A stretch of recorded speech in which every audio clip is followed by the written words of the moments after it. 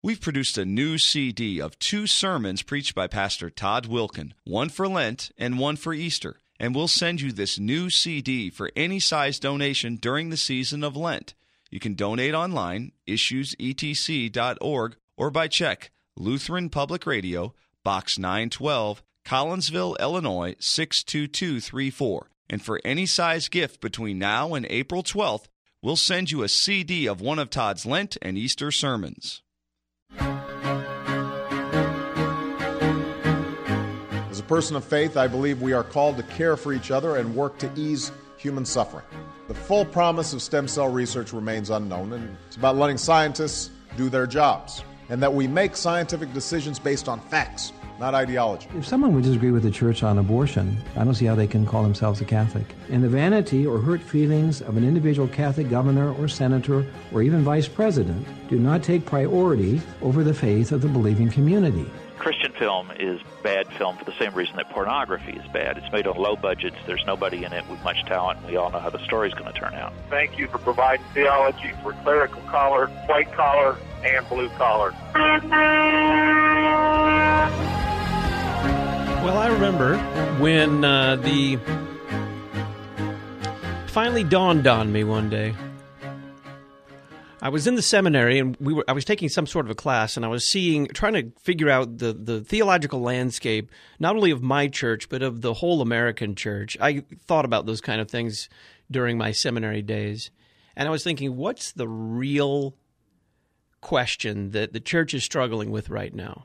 Of course, the gospel is always at stake, and we're going to discover that as we talk about the church here on this Thursday afternoon, but I came to the conclusion early on, and I think it's been proven true, that the real question mark in American Christianity is the church.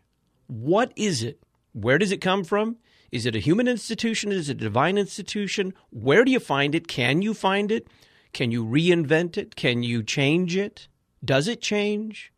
All those kinds of questions. And think about it. Church growth, the emergent church, all these movements that have, in many ways, ravaged or are ravaging American Christianity have all tried to redefine the church, and in doing so, they've redefined the gospel itself.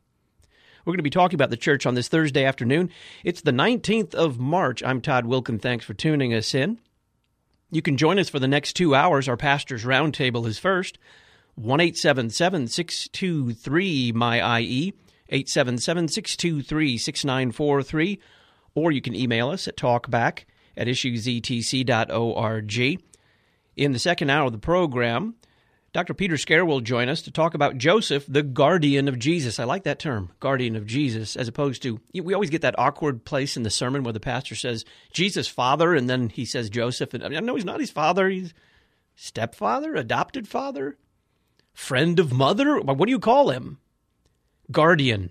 That's what he is. That's what Scripture makes him. We'll talk about Joseph with Dr. Peter Scare. And then, in the last half hour of the program, part 4 of our 5-part series on the impact of Christianity on civilization today, some very American ideas. They also happen to be Christian ideas: liberty, justice. We'll even talk about slavery in the last half hour with Dr. Alvin Schmidt.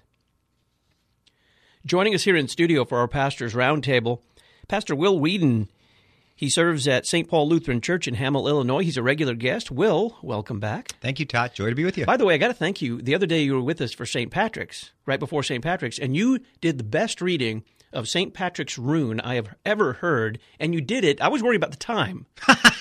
You had 3 minutes before we went to a break, and you got through the rune in like 2.5 minutes without too much hurrying, and it was brilliant rendition. Thank you very much. Thank you. Also here in studio, Pastor Jeff Hemmer is pastor of Hope Lutheran Church in Jerseyville, Illinois. Jeff, welcome back. Pleasure to be here. And then on the telephone from Austin, Texas, a little south of where the place from which I hail, pastor of St. Paul's Lutheran Church there in Austin, Pastor Mark Knuckles.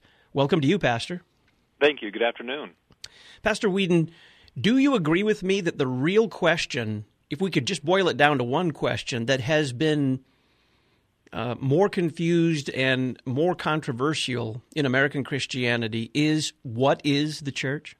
I disagree that it's just American Christianity. I think it's the big. I think you're right. It is the question. It's been the question since the 19th century, but in the 19th and 20th century, even to the 21st century, the question that is before the entirety of the Christian people is the question of the church. What is the church? That that might be a really strange thing for people to think, what do you mean after 19 centuries you're asking what is the church? But it is the question. Pastor Hemmer, if you could explain it to a kid, just a little child, if they say, what is the church? I mean, there are the obvious answers like it's not the building or things like that. How would you answer that question for someone who simply inquired as to the nature of the church? Well, simply you could say the church is the people of God. And so explaining it to a little kid, he can rejoice in the fact that God has given him faith, has claimed him through holy baptism to be his own, and has made him a part of the church. Then you can also point to where the church is. Certainly he thinks of the church as a building, the place where he goes to, but it's the place where God delivers his word and his sacraments. Pastor Knuckles, how would you answer that question if you were asked, what is the church? The two things that I would take up would be, one, people in this country tend to look at the functionality. Is it producing some kind of a benefit or of noticeable quality that we could quantify and say, there is a group of God's people? And that is a struggle within our nation as a country, in that it tends to want to define a church or a building or a group of people according to their, quote, output, what they're producing, how are they showing forth something of quantifiable or measurable substance, rather than the essence of God's gathering his people and of brokenness and of blindness to be bound up and renewed to continue to be the salt of the earth. Pastor Whedon, these two articles that we're going to talk about from the Augsburg Confession, the basis of our pastors' roundtables lately, Articles 7 and 8. 7 begins of the church. Also they teach that one holy church is to continue forever. Why do they begin that way, do you think? The Lord Jesus promises in Matthew 16, that the gates of hell will not prevail against his church. At the time of the Augsburg Confession, there was only one legally recognized church, period. It was that church, the church of the Holy Roman Empire, or there was no church. And so they began by affirming, we agree with you. There is one church, and it will be, and it will remain forever, according to the promise of Christ. We're not saying that there are two churches. We're saying there is one church. But they right away go far deeper than anything up to this point has done, I think, since the time of the New Testament. They give a definition of church in that next line that is purely eschatological. They look to the end. They see the church the way Scripture describes it, as it will be, for example, in the book of Revelation or in that beautiful passage in Hebrews 12. They see the church and they say, the church is this congregation of saints. It is this, in fact, I think the German is better, the Versammlung aller Gläubigen, the assembly, one assembly. Of believers. Of all believers. The one assembly of all believers. One assembly, all believers, all together. They say, there's the one holy Catholic apostolic church. Find that, and you found the church. Now, of course, the problem is in this world, where are you going to see it? Because in this world, as it is, before Christ appears again in glory, you're not going to see the church as she is. You're only going to see little pieces of her. But where you see the piece, you can rest assured the whole is there. The church never gathers with a piece of herself. She only gathers with the lot. The problem is most of it's invisible. Okay, now you've used a term there that is a bit thorny. Yeah. Invisible. And I'm not using it like St. Augustine. Okay.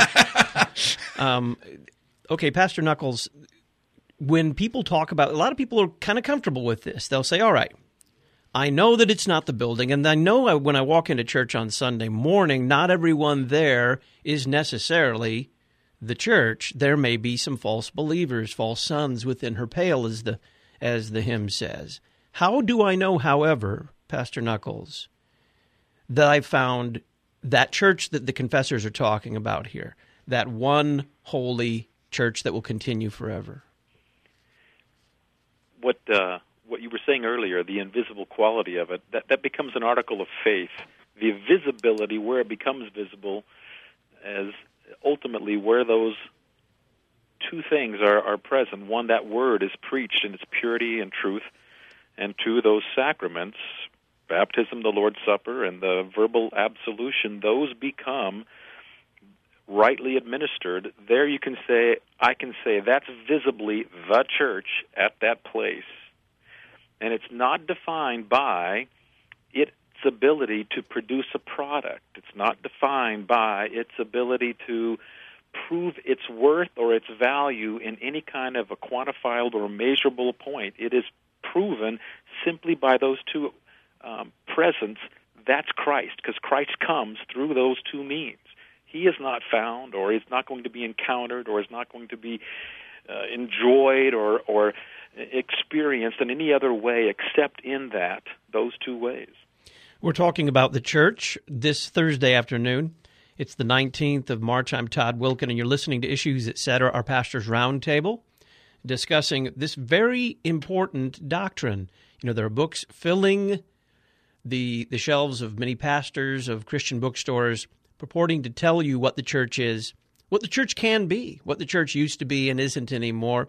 We have phrases floating around like, this isn't your grandfather's church. I've always wondered what that means, because as far as I remember, my grandfather was taught and believed the very same things that I was taught and believed. He received the same baptism, the same Lord's Supper, the same absolution, the same Word of God. And if those things comprise the church, how can his church be different from my church? Who knows? Maybe I still belong to my grandfather's church. But what is that thing that isn't the grandfather's church anymore? That's a good question. We'll take it up on the other side.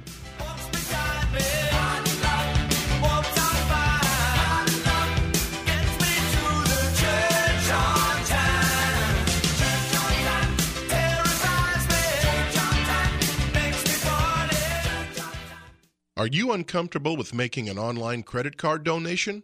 Well, here's an option for you. Call me at 618-223-8382, and I'll personally take your credit card donation and process it for you. Hi, this is Craig Feidinger of Lutheran Public Radio. Call me today, 618-223-8382, and make a secure credit card donation to help support Issues, Etc. 618-223-8382. Here's an easy way for you to publicize Issues, Etc. at your church. Go to the promote page of our website, issuesetc.org, and you'll find a short paragraph to include in your weekly church bulletin. Help inform your fellow parishioners about Issues, Etc. issuesetc.org. Click Promote and copy and paste the text for your church secretary or pastor to include each week in the Sunday bulletin. We update this paragraph weekly. Go to the promote page of our website, issuesetc.org. Backed by popular demand, you're listening to Issues, Etc. On behalf of the staff of Issues, Etc., thanks to the more than 7,600 who signed the online petition to bring Issues, Etc. back. Joshua Ritchie, Robert Perry, Susan LaRue, Alan LaRue, Bill Goodpaster, Troy Countryman, Sally Henriksen, Rebecca Grace Gherkin, Michael Vasily, and Kevin Brennan. Thanks for your support. Have you heard of the CLCC? In Hosea 4, we see, "My people are destroyed by lack of knowledge." The Confessional Lutherans for Christ's Commission can help educate Lutherans on being Lutheran. We treasure our Lutheran beliefs and think that all Lutherans would if they learn what we believe, teach, and confess. Visit our website, www.theclcc.org. Check out what we have to offer. Get on our mailing list, or better yet, join us. And maybe encourage your pastors or lay leaders to hold a seminar in your area. Go to theclcc.org.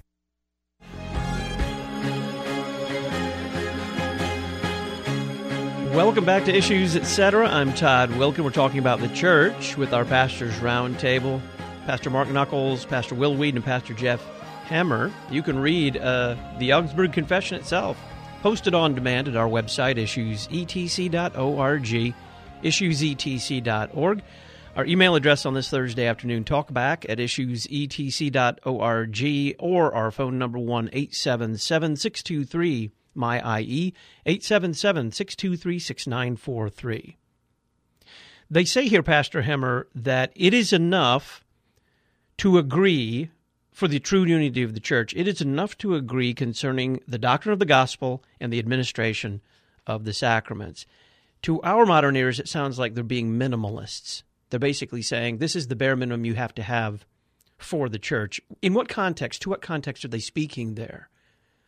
Well, they're playing sort of a defensive role. The Lutherans want to say, we're not breaking apart from the church. Will said earlier that there's one church, one accepted church, and that's the Roman Church at the time when the Augsburg Confession is delivered. And so what the Reformers want to say is that we are part of that one holy Catholic apostolic church that has existed throughout time and will exist until the end. And it's not a matter of a certain list of rites and ceremonies that allow you to identify the church. It's a matter of the pure preaching of the gospel and the pure administration of the sacraments that determine where the church is. It's a matter of having the faith of the apostles and the gospel of the apostles. I think it's vital then to the true unity. We have to see that the unity of the church is not different from the unity of faith which joins you to Jesus Christ by the Holy Spirit. That this is the unity of the Christian church, that the Holy Spirit works faith in a person's heart that binds that heart to Jesus Christ and through Christ to the Father. That is the unity of the church. And when they reject anything else as being the unity, they're saying everything else, that is not at the heart of what binds people together. What binds them together is what puts them in saving faith, in a saving faith connection with Jesus Christ. Okay, let's make this. Right. Yeah, please do. I was going to say that's precisely right, because it is one of the blessings and banes of being a part of our confession of faith, and that is we don't have the infrastructure of the bureaucratic Episcopal kind of concept of priests and bishops and so on, which ultimately brings the whole validity to that church and that local parish. Instead, we have it centered around word and sacrament, which then gives rise to the very thing that Pastor Whedon was saying. It is that which binds us together and makes us the one holy Christian and apostolic church, not an Episcopal system nor a priesthood. So the very thing outside me that makes me a Christian, Pastor Whedon, is the very thing that makes me a member of the church, the very thing that holds the entire church together. Isn't this what St. John said? I mean, think about the beginning of his first letter. You know, that which was from the beginning, which we have heard, which we have seen, and our eyes have looked upon, our hands have touched, concerning the word of life, Jesus Christ. That life was manifest. We've seen it. We testify to it. That's the gospel. We proclaim to you the eternal life that was with the Father and was made manifest to us. That which we have seen and heard, we proclaim to you, so that you too may have koinonia, fellowship with us. And indeed, our fellowship is with the Father and with His Son, Jesus Christ. And these things we're writing so that our joy may be complete. He's bound together. This God, the point of this good news of Christ is that it binds you to Christ and to the Father.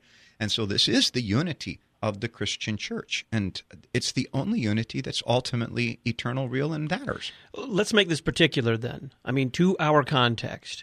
Right now in the Lutheran Church Missouri Synod, there is a crisis of unity. Now, some churches might consider it to be a minor crisis of unity, but I think it is actually a major crisis of unity. And the question of the day is, how do we reunify the Lutheran Church Missouri Synod?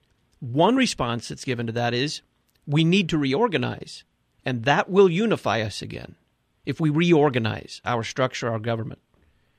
And isn't that the exact same mistake that they were saying the Roman, the idea that the structure is what was going to keep the unity of the church going. They're like, that's not the unity. That's not where the unity of the church exists. It's not in structure. So how does a church, even if, let's talk about the Lutheran Church, Missouri Synod to be particular, if it has a crisis of unity now, where there are different things believed, taught, and practiced throughout its breadth, what is the path to true unity again?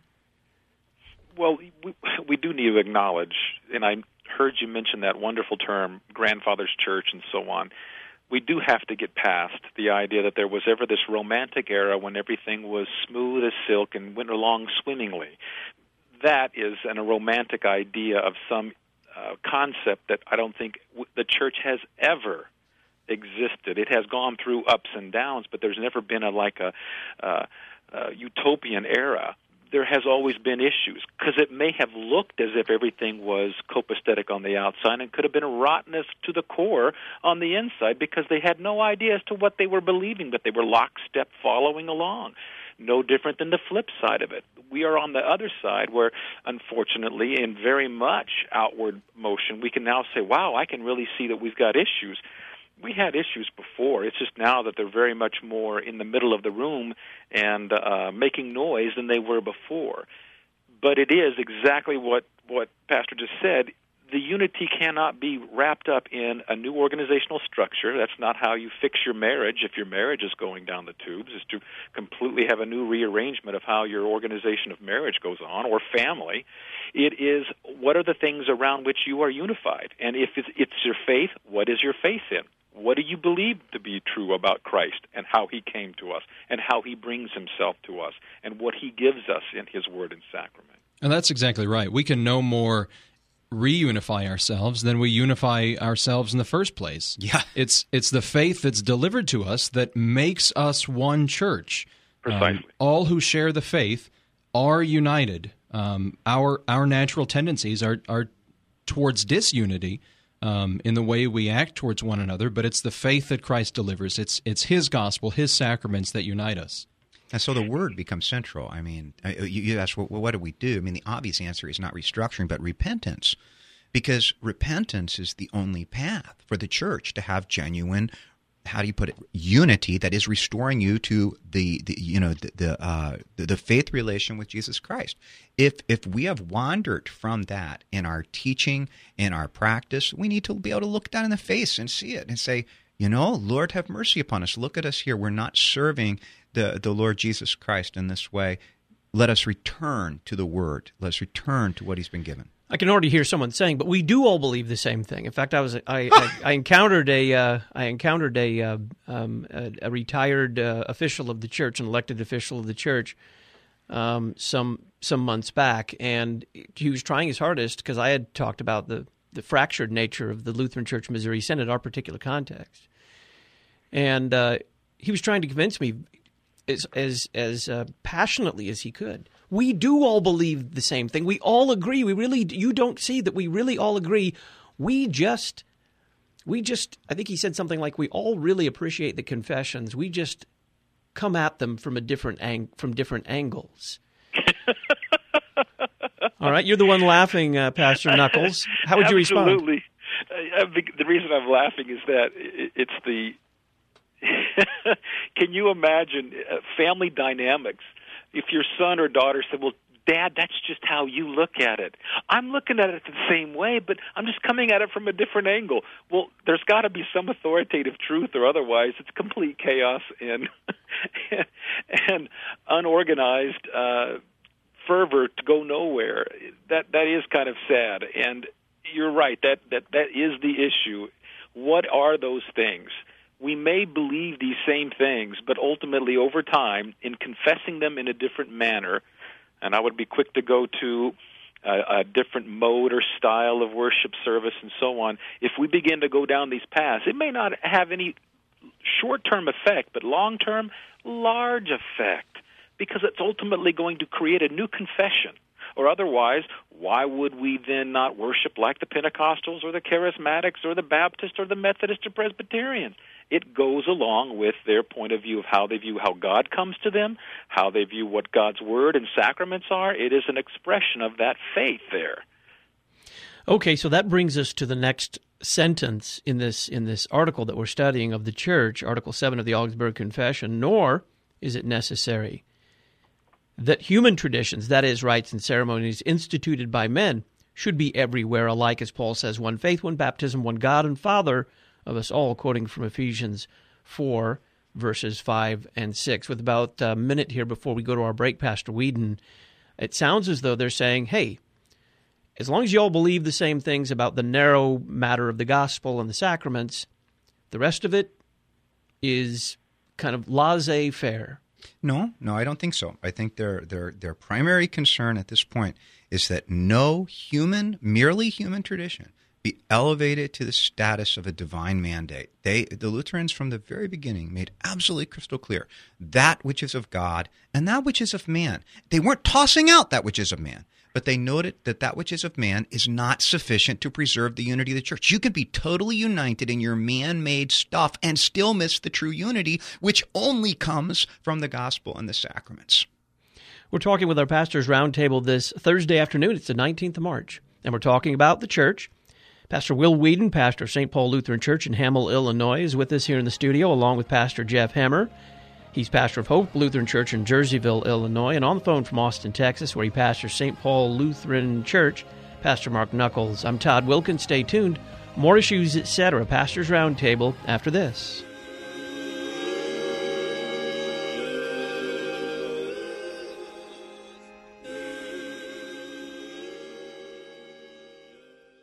Evangelical and Catholic. You're listening to Issues, Etc. This is Life Issues with Brad Mattis, Executive Director of Life Issues Institute. Would you sacrifice a broken leg to save an unborn baby? Yes, if you're George Crail. While sidewalk counseling outside an abortion mill in Cherry Hill, New Jersey, a young man driving in with his pregnant wife for an abortion hit George and ran over him with a car. After dialing 911, George called his wife, Tina, and she rushed to the scene. When Tina confronted the young man, she first said she forgave him for hitting her husband. His face entirely changed and he apologized. Then she asked him to look her in the eyes and said this was a sign from God. He didn't want you to abort your baby. The couple agreed and left the abortion mill. George said he'd do it all over again if it meant saving this baby's life. For more information, visit our website at lifeissues.org and stay informed, more informed than you've ever been.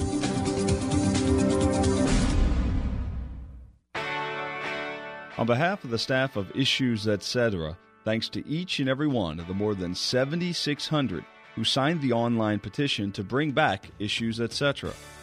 Marcina Hogue, Christy Eden, David Bickle, William Hogue, David Goad, Donald Johnson, Robert Schreck, Eunice Rodriguez, Ray Brickey, and Beth Davenport.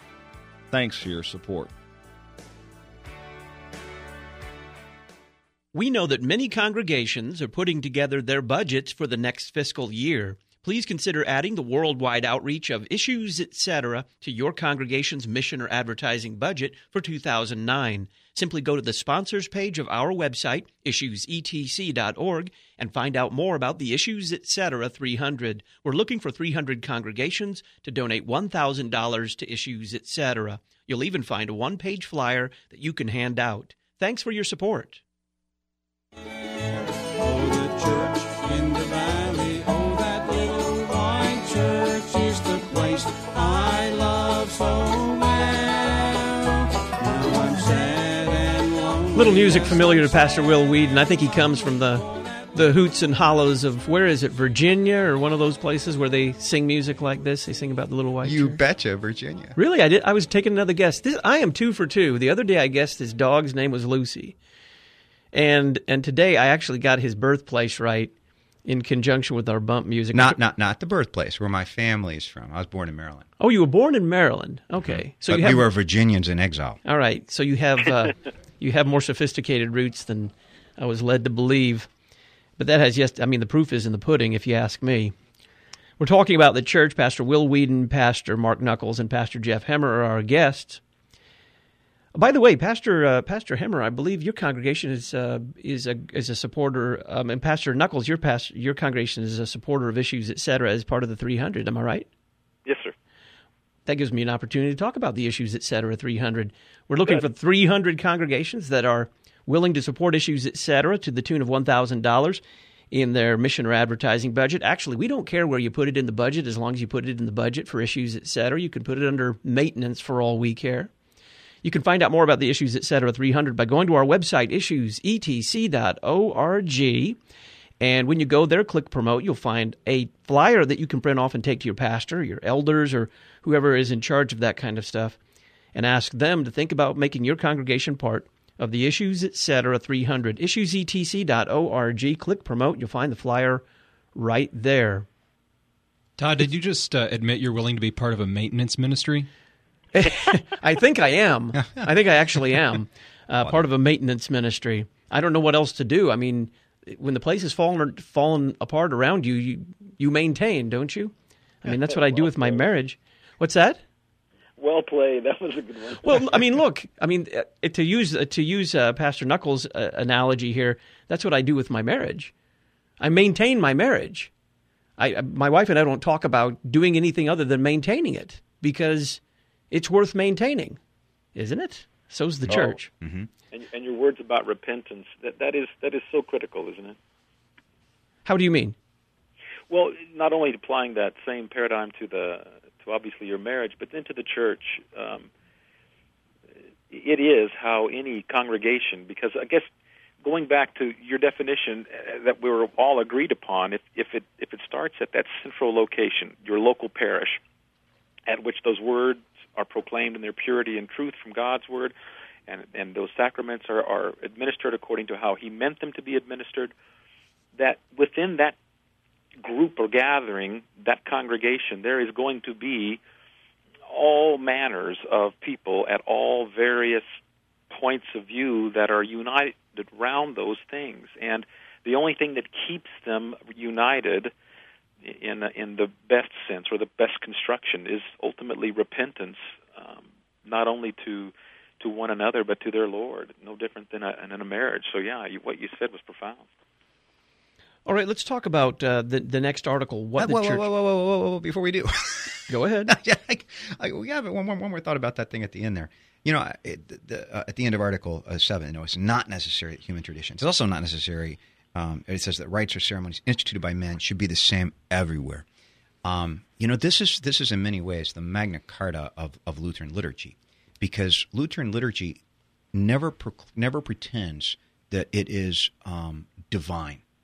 Lutheran liturgy simply says, this, we've received this as a gift from the church. Hey, this is useful for the gospel. It's useful for the way it connects people savingly to Jesus Christ.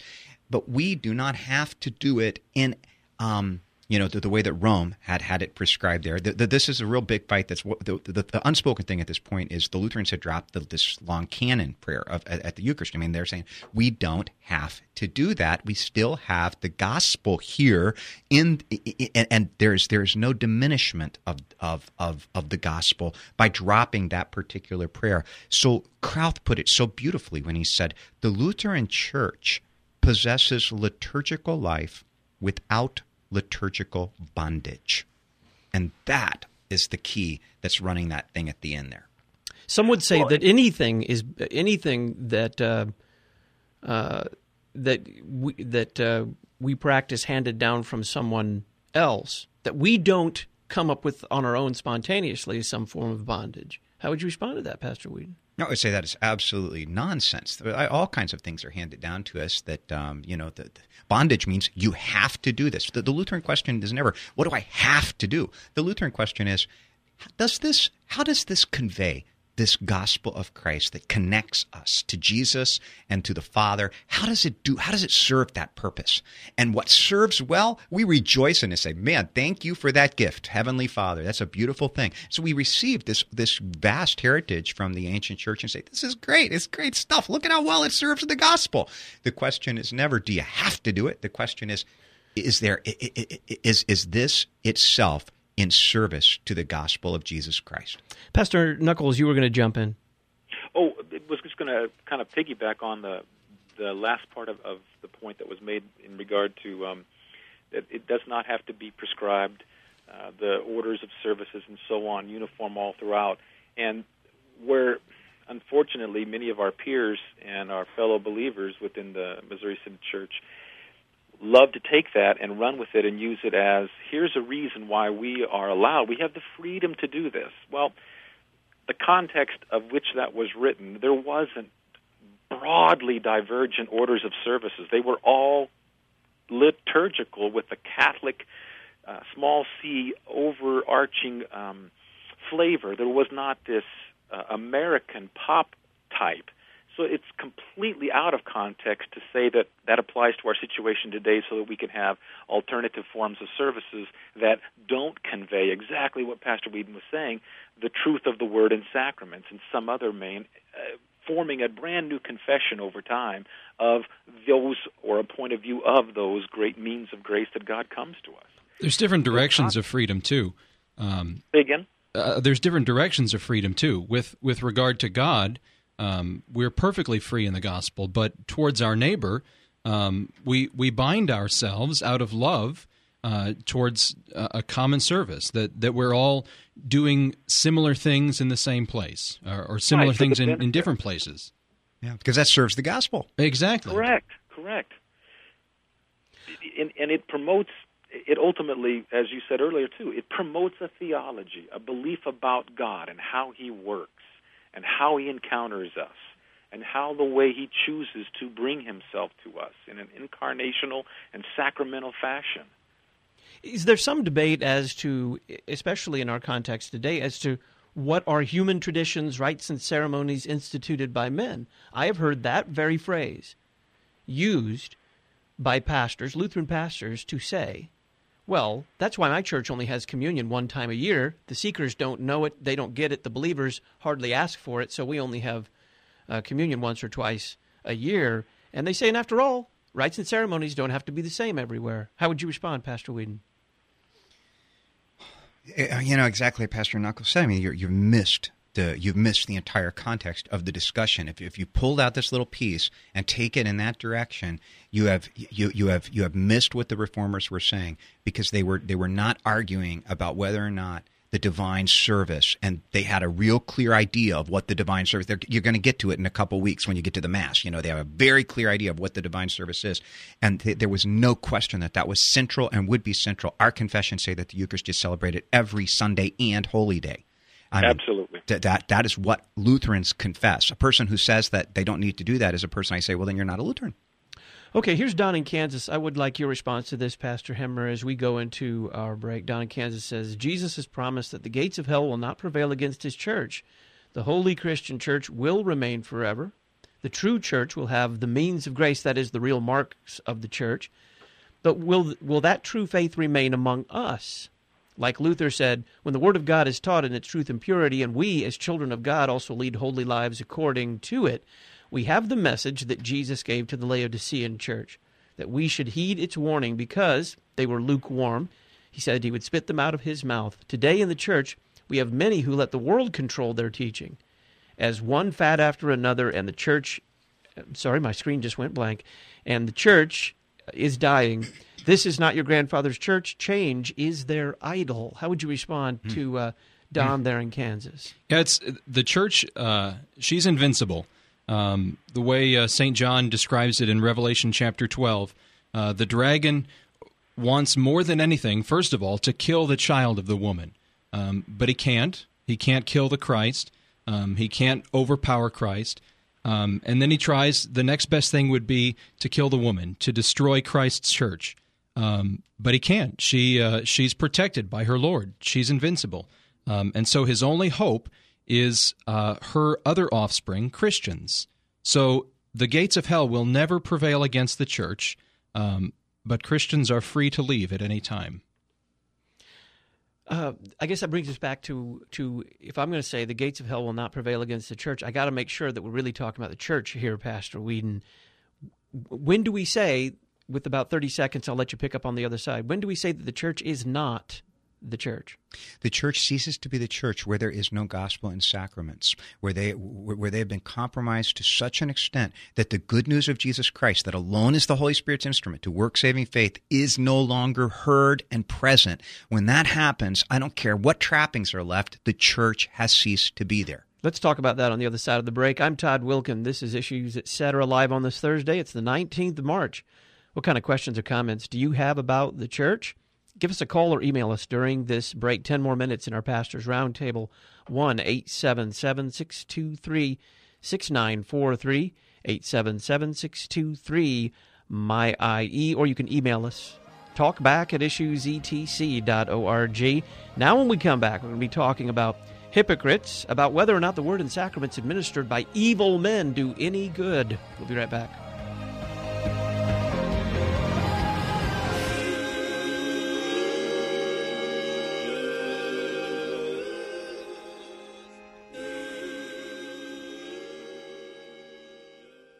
Here are a few of the features of the new Lutheran Study Bible from Concordia Publishing House. Study notes, application notes, and prayers from a uniquely Lutheran perspective, 120 maps, charts, and diagrams. You'll find law and gospel application notes, center column references, and quotes from the Church Fathers. Check out the Lutheran Study Bible at our homepage, issuesetc.org, or pre-order the Lutheran Study Bible by calling Concordia Publishing House, 1-800-325-3040. On behalf of the staff of Issues Etc., thanks to each and every one of the more than 7,600 who signed the online petition to bring back Issues Etc. Timothy Kosteritz, Pastor Leonard Ostrowski Jr., Pastor Stefan Wiesmer, Ricky Bagoda, Mrs. Richard L. Fisher, Eunice Brown, Shanda Sassy, Bradley Varville, Melissa Varville, and Margie Wolke. Thanks for your support. Listen to what you want, when you want. You're listening to Issues Etc.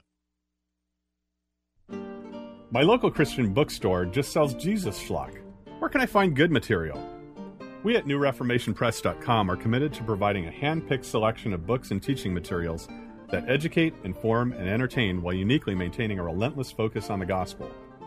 We believe that these forgotten doctrines and their scriptural emphases can not only enrich individual Christians and revive the church, but also address the deepest needs of our culture. Discover our growing library of resources by Dr. Rod Rosenblatt of the White Horse Inn radio program, including his powerful address, The Gospel for Those Broken by the Church, available exclusively at NewReformationPress.com, or the Big Picture audio presentation Bible in an Hour by Pastor Wade Butler. Learn the center and scope of redemptive history and Scripture in just 1 hour. And of course, be sure not to miss our selection of t-shirts, gifts, and artwork as well.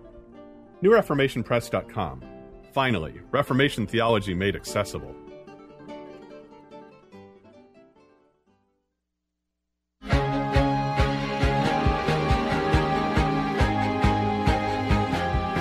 Welcome back to Issues Etc. 10 more minutes. Tomorrow on the program, listener email Issues Etc. blog of the week and Issues Etc. soundbite of the week. If you go to our website, issuesetc.org, click on demand, you'll find those soundbites ready for you to listen to and vote in advance. You can email us talkback at issuesetc.org. Monday on the program, Monday on the program, I want your answer to this question. Does Rush Limbaugh, remember that guy? Does Rush Limbaugh have a Christian worldview? Think about it over the weekend. Listen to Rush tomorrow. See what he's saying there. Evaluate it in light of a Christian worldview, a biblical worldview, and be ready to answer that question on Monday's program. Our call-in number 1-877-623-MY-IE, 877-623-6943. Okay, then let's talk about hypocrites, evil persons mingled with therein, as they say. The question seems to be here for the confessors, okay, gospel and sacraments, but when are those gospel and sacraments, as they say, effectual? What are they fighting here, Pastor Whedon, when they say the gospel and sacraments are effectual by reason of the institution and command of Christ, notwithstanding they be administered by evil men? Well, they deal with it, first of all, from the standpoint of, again, notice again, singular, the congregation of saints and true believers. So inside of this mass of people that Christ has as his own, that the Holy Spirit has used the gospel and the sacraments to connect to saving faith to him, you're going to have people who are not actually having that interconnection. They may be in the crowd of the people, but they're not. They're in the church, but not of the church, to borrow the way our Lord speaks in John 17. What happens when this invades the ministry? Well, obviously, from the very get-go, it invaded the ministry. You think about Judas. It invades the ministry, and what do you do if you have somebody who is preaching and administering the sacraments, and yet at the same time, they don't have a faith connection to Jesus Christ inside of their heart? They're handing it out, but they don't have it inside. Can they hand out what they don't have? And the answer from our confessions is absolutely, because the word, the office that they're in, even though it's I agree with CFW Walter, it's a detestable contradiction to have a pastor who is not a true believer, but it certainly can happen. And what a comfort this is to us pastors. Haven't you been comforted by that in the past? And you stop and think, oh my gosh, even though I am such an evil, wicked, sinful man, thanks be to God that what I'm handing out is not affected by my sin. We always pray that our sin would not disgrace the gospel of Jesus Christ, but we know that the sacrament we hand out, the baptism we administer, this is done by the office. It's done by Christ himself, and therefore it remains sure and firm.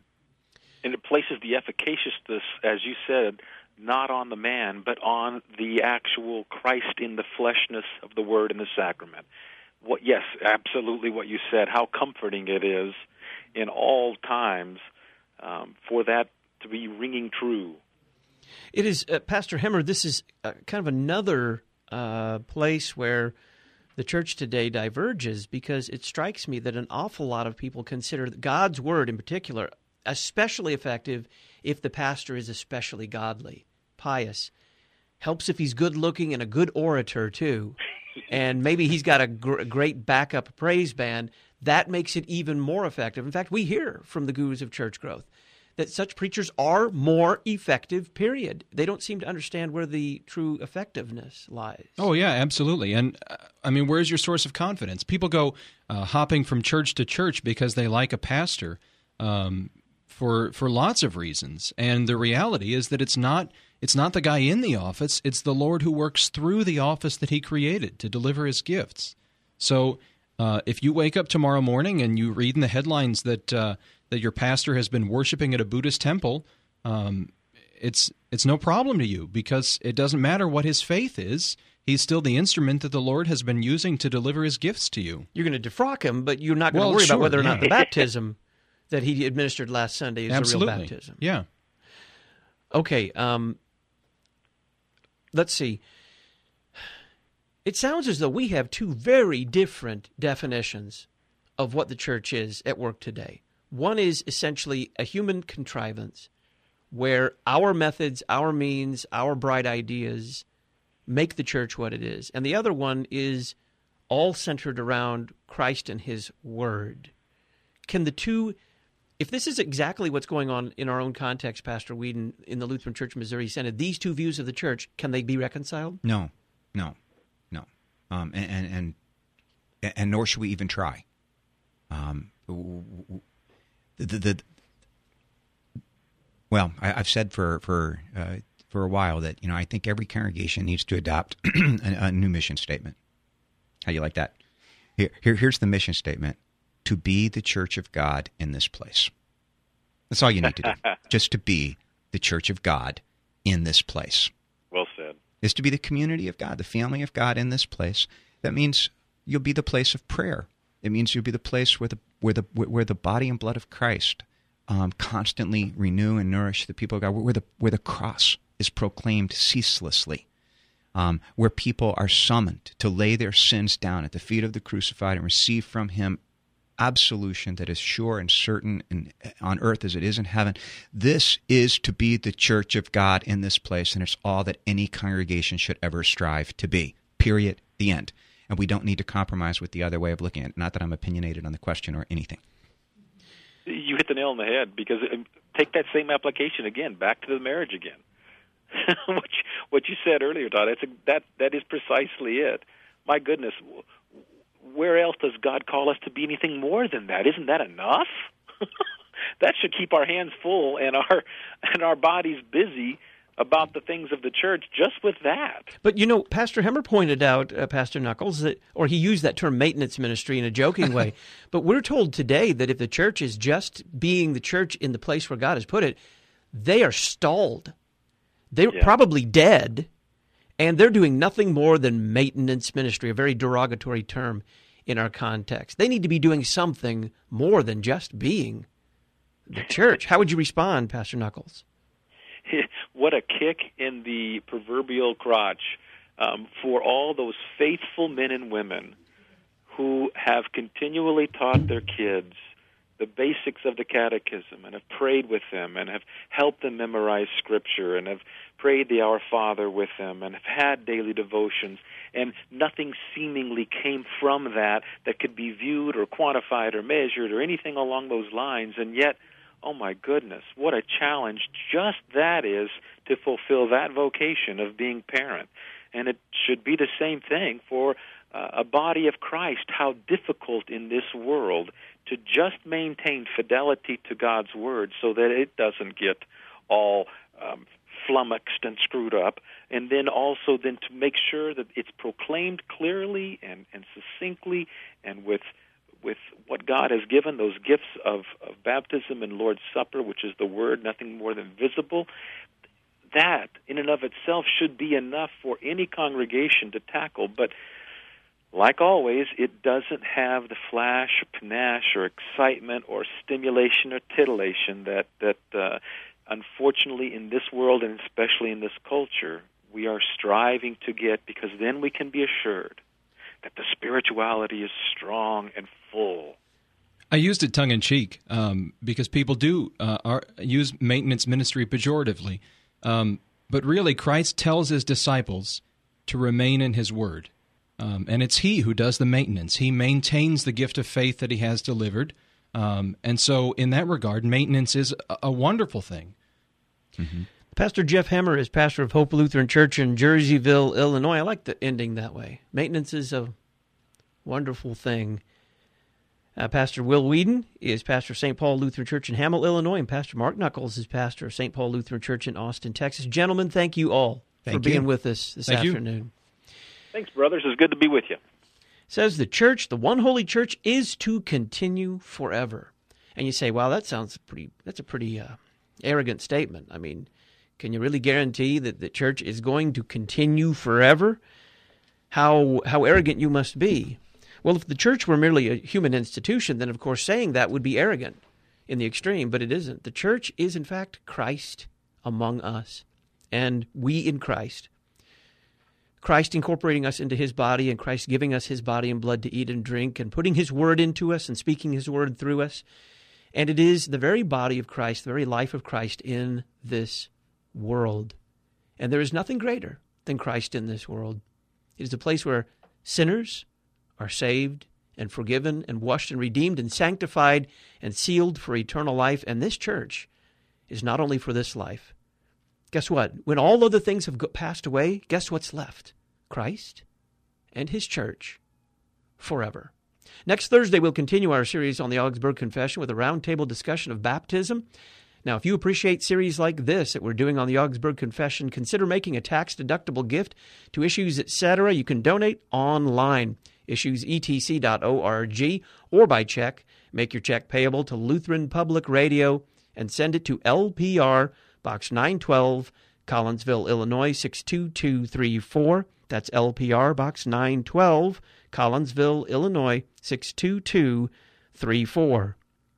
And I can't wait until all that's left is Christ and the church.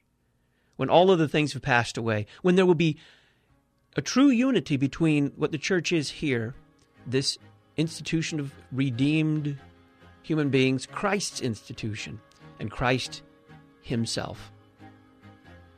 I'm Todd Wilkin, Hour 2 of Issues, Etc. After this break.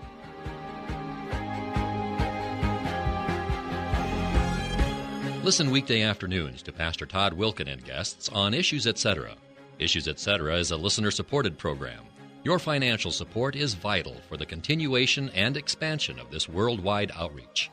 Our mailing address, Lutheran Public Radio, P.O. Box 912, Collinsville, Illinois, 62234. Box 912, Collinsville, Illinois, 62234. You can also donate at our website, issuesetc.org. Issues Etc. is a production of LPR, Lutheran Public Radio.